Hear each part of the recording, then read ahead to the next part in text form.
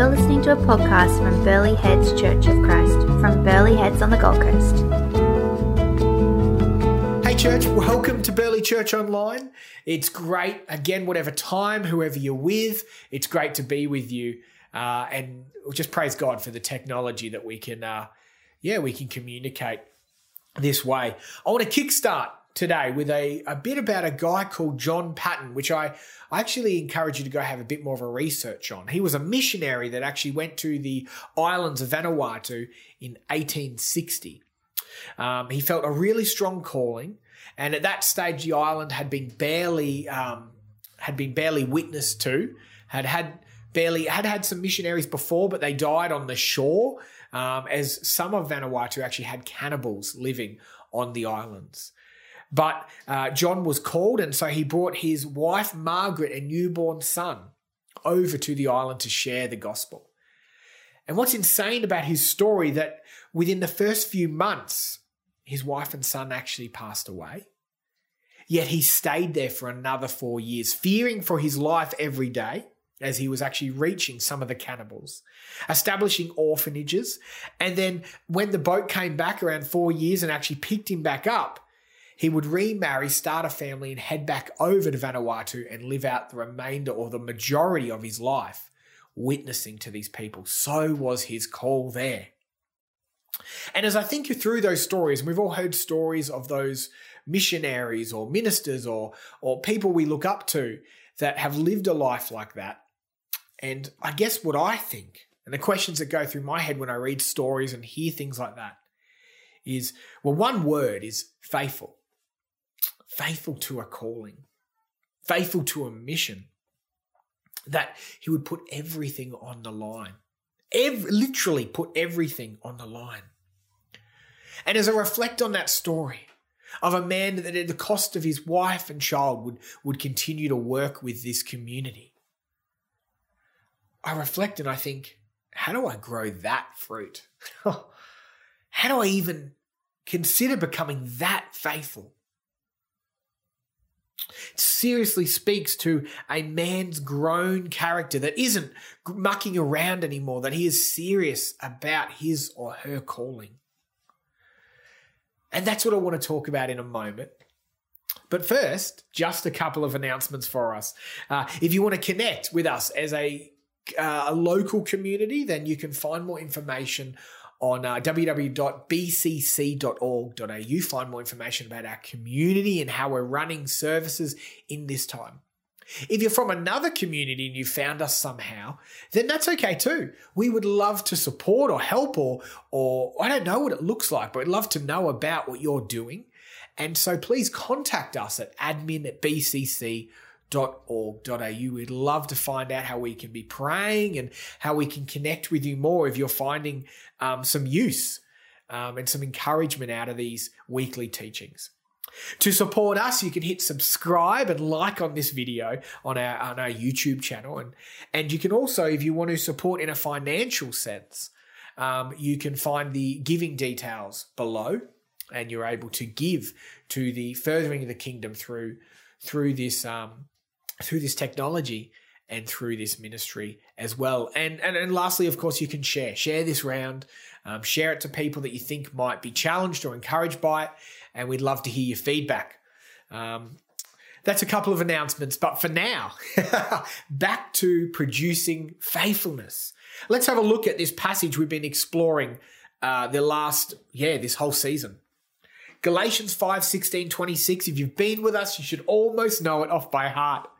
But I say, walk by the Spirit, and you'll not gratify the desires of the flesh. For the desires of the flesh are against the Spirit, and the desires of the Spirit are against the flesh. For these are opposed to each other to keep you from doing the things you want to do. But if you're led by the Spirit, you are not under the law. Now the works of the flesh are evident. They're easy. They come out. They're quick. They're brief. They're basic. It's sexual immorality, impurity, sensuality, idolatry, sorcery, enmity, strife, jealousy, fits of anger, rivalries, dissensions, divisions, envy, drunkenness, orgies, and things like these. I warn you, as I warned you before, this is Paul writing to this church. that those who do such things will not inherit the kingdom of God. But the fruit of the Spirit is love, joy, peace, patience, kindness, goodness, faithfulness, gentleness, self-control. Against such things there is no law. And those who belong to Christ Jesus have crucified the flesh, killed it with its passions and desires. If we live by the Spirit, let us also keep in step with the Spirit. Let us not become conceited, provoking one another, envying one another. This idea that we've been exploring of growing something. Again, we don't just walk outside after hearing a message like this and just go, oh, gotta know, force ourselves, reach deep and force ourselves to have faith like John Paton. And even John Paton actually agrees with this. Here's a quote from a book all about his life. Listen to this. John Paton realized that going overseas would not automatically turn him into a missionary, and that to be a missionary means to win lost souls for Christ. Thus, for the next 10 years, and this is when John was a minister in his local church, he faithfully sought the lost souls around him and studied the Word of God.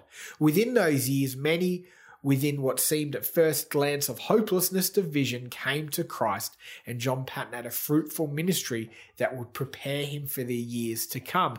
Even John Paton knew that he wasn't the John Paton he wanted to be. And he knew if he was going to get there, he needed to start here. And so he was faithful where he started. And so right through college into his ministry, he actually sought to be a missionary wherever he was on Monday, wherever he was during the week, to his networks and neighborhoods. And eventually, of course, that would lead him right across to the ends of the earth. At that stage, Vanuatu. John knew that it was a process. And I mean, if you're still not with me, if you're not convinced that it's a process, even the name faithful means you have to be full of something. And a hint, it's faith. To be faithful means you're full of faith. And so, like we have the last few weeks, I just want to give 3 encouragements around filling yourself with faith. And I guess the most important question before we look at those encouragements is, what are you full of? What are you faithful to? Because in this season we find ourselves globally, there's lots of things competing for our faith. Politics right now in its most probably extreme religious form that I've ever experienced, that you're either right wing or left wing, that you need to put your faith into it. The language is almost religious. I would have said the atheist movement in the late 90s or early 2000s said it was science. But honestly, we're actually moving into that conversation's less and less. What I'm finding, modern culture says you need to have faith in how you feel. Feel like where you need to put faith in how you feel each day and how others feel. And that's where your faith should lie. But what is it for you? What are you filling up your faith for? Is it a budget? Do you have faith in an idea, a person? I've seen lots of people, I guess single or looking for love, lose themselves in the idea or the faith of a perfect partner or the perfect career. If only I can line it all up, the perfect life track. Now, placing some sort of faith in these things isn't evil. There's nothing wrong with planning. There's nothing wrong with hoping for that. I guess the question is, in all seriousness, do these things last the test of time? If, like John, you lost everything, would that career path hold up? Like John, if you lost everything, would the faith in politics hold up? In the cultural moment we live in at the moment when things are literally falling apart for some countries, has their faith in their system been worth it? Did it stand the test of time? Is it worth dying for? And I'm not just talking about martyring or being martyred. I'm talking about, is the thing you've got faith in worth giving up your lifestyle towards? Giving up on a supposed dream in favor of what you have faith and hope into? give up the goals because of the profound eternal value? Is the thing that you're filling yourself with, full of faithfulness towards, worth it? Even Christians fall into this trap. Some American pastors right now, and we're going to have people in our church on different views on this, and I'm not trying to speak to it directly, but seriously, they're opening their church back up to thousands because the method, the ritual, the Sunday means more to them than possibly people's health. Now, I'm not saying we have to close churches, but we can do separation. We can meet in wide open spaces. We can meet in smaller tables. We can meet in smaller groups for the safety of people. But so is some Christians sometimes, the faith in the ritual, the faith in a tradition, the faith in Sunday morning has to happen, even if people die. Rather than, I would say, faith in God, his living presence every day. That he is found in a Sunday morning, but he is also found in your home. You can break bread in either. What is your faith placed in? Even Christians can risk filling their faith in something else. And so if it is Jesus, and if you're not a follower of Jesus today, there's no pressure. It's great to have you here today. Great. Explore this, question this, find out what actually stands the test of time. For me, it's Jesus. For many watching, it's Jesus. So if it is Jesus, how do we grow in faith and become full of it? As Jesus says, he said, you only need a mustard seed worth of this stuff, faith, to do incredible things. So 3 encouragements I want us to wrestle with. I'm actually happy for you to disagree with me on some of these points. Just interact. Let's work this out. Let's grow and work out how to fill ourselves of faith. Grow faithfulness like the fruit of the Spirit it is in Jesus. And so, as it says in Hebrews 11, I think it gives us some hints towards these encouragements. In Hebrews 11, titled Faith in Action, it says this: now faith is confidence in what we hope for and assurance about what we do not see. This is what the ancients were commended for. He's talking about these stories. By faith, we understand that the universe was formed at God's command, so that what is seen was not made out of what was visible. And then this writer in Hebrews, actually, I won't go through it all, but go through Hebrews 11, goes on to story and story and story and story through the Word of God, through the story of the library of books that is the Bible, talking about people's faiths. He talks about Enoch. He talks about the faith Abraham has. He talks about the faith Joseph, Moses has. He keeps talking about the faith of David. He talks about through the kings, the judges. And he goes on and talks about the hope and faith these people had. And I believe this whole passage, Hebrews 11, gives us a hint at what it looks like to fill ourselves, to grow in faith. And so my first encouragement today is straight out of Hebrews 11, remember what God has done for you so far. I think the number one way to grow our faith is actually take some time to remember what God has done for you so far. It's so easy, and we're so good at it, at waking up Monday morning and remembering all the things that we don't have, remembering all the things we wish we had, remembering all the ailments, remembering the things that our neighbours have. And I guess it ties into this theme right through this series of gratitude. How often do you reflect? Whether it be at the start of the week or the end of the week, how often do you take the time to go, wow, 6 months ago I was stressing about that and now it's past. God, thank you. Thank you for getting me through that. Oh, wow, you know what? 4 years ago, the biggest thing I was facing, I couldn't imagine getting through that. And now here I am. I've grown. Wow, God, you have been faithful. Because we know the only one that can truly be faithful is God. So we get it from him. It's his Spirit. Remember what God has done for you so far and think about what that looks like for you to remember what he's done in your life. And do that often. Because the world wants to tell you, every single marketing agency in the world with all their with all their money is pouring into research to tell you that you don't have enough, that God has not given you enough, that you are not enough. And so I think as much as possible, number one, encouragement, remember what God has done for you so far. Number two, remember what God has done in Scripture. As the writer of Hebrews 11 says, there's a whole library of stories and stories and stories and stories right through the last thousands of years of stories of God being faithful. And then not only that, how cheeky is this, but the Bible actually tells us the future. And so far it's been 100% correct on that God is going to be faithful. So it gives us a lifetime from the beginning to the end of what is our known world. And it highlights time and time and time and time and time again God's faithfulness. How often are you reading this and remembering God was faithful to these people? God has been faithful to you. Increase your faith. We do this weekly through the act of communion, remembering God's faithfulness through Jesus, who came and reconciled us back to the Father, set us free. That story alone should restore and grow our faith that God has not left us like a distant father. He's not on the other side of the universe. He came and walked amongst us through Jesus, giving his life for us.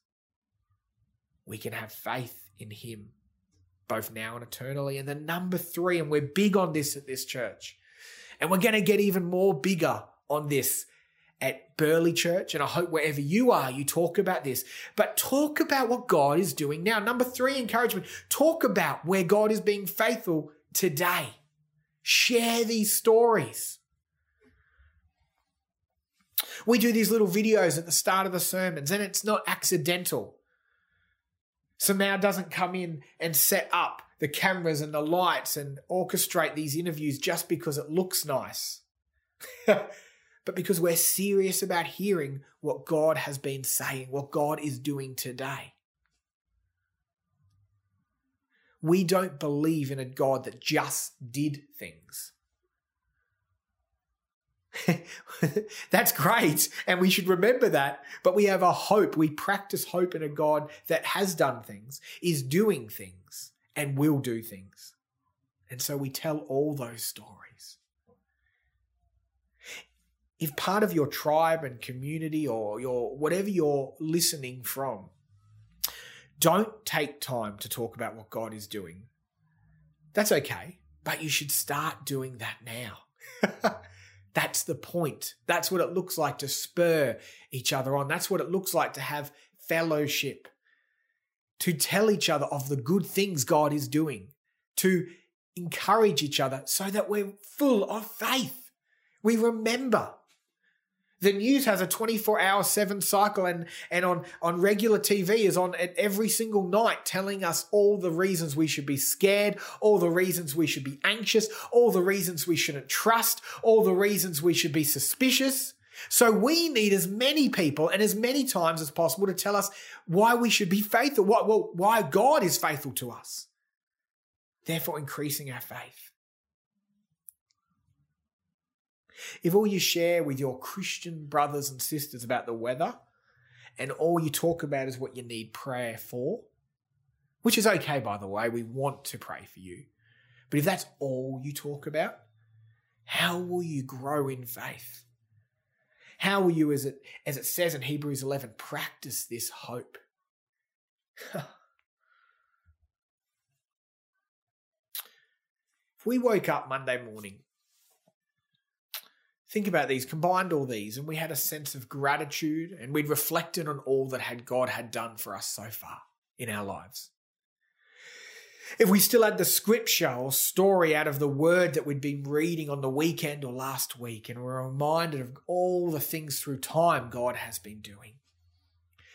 And then we thought about the stories of our peers and what God is doing in them now, and we were encouraged and lifted up by that.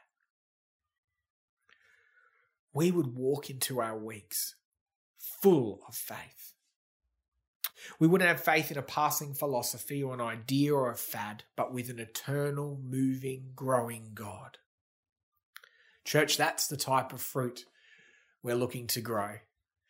And let me pray about that as we look at, cultivating our lives in a way that encourage us to grow in faith and become faithful people.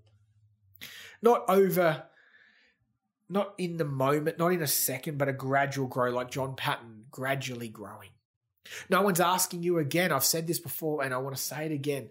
No one's asking you to leave and turn this video off and then instantly have this outrageous, radical faith. It's a slow journey of growing this fruit. You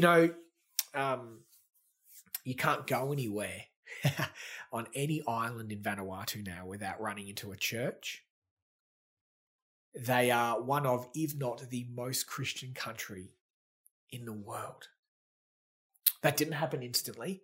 And it wasn't just John, although the seeds and his faithfulness means his legacy is that it is a highly Christian country with orphanages, with different healthcare elements set up, and with consistent missionary connection with churches. I myself got to go when I was younger because of the connection with churches. Faithfulness. Imagine what people might say in Burleigh, in our wider community, or wherever you're from, in the next 10 years because of the small faithful that are growing, and how we grow each other and this group and this community. Let's pray. Father God, we just acknowledge that none of this is possible without you. We just thank you for your word. We thank you in this season where we could be growing in so many wrong areas. Growing in fear, growing in anxiety, growing in anger, growing in frustration. But Father, we just thank you for freedom to grow through a new path, a new way. And Father, I just pray that through remembering what you've done for us, remembering what you've done through all of time and are going to do, and then remembering what you're doing today, Lord, I just pray that you fill us full with faithfulness. In Jesus Christ's name, amen. I'll give you 3 questions, but they're just based around those statements. How can you remember more? How can your small table or those around you help you remember what God has done for you so far? Do you plan a moment of the week to do that? Number 2, do you spend time in Scripture not just to know stuff, but to remember what God is doing and will do? And then lastly, probably the most important, if all you did as a small table is just turn to each other and said, hey, what is God saying and what are you doing about it? How powerfully encouraging and full of faith would you be upon leaving that?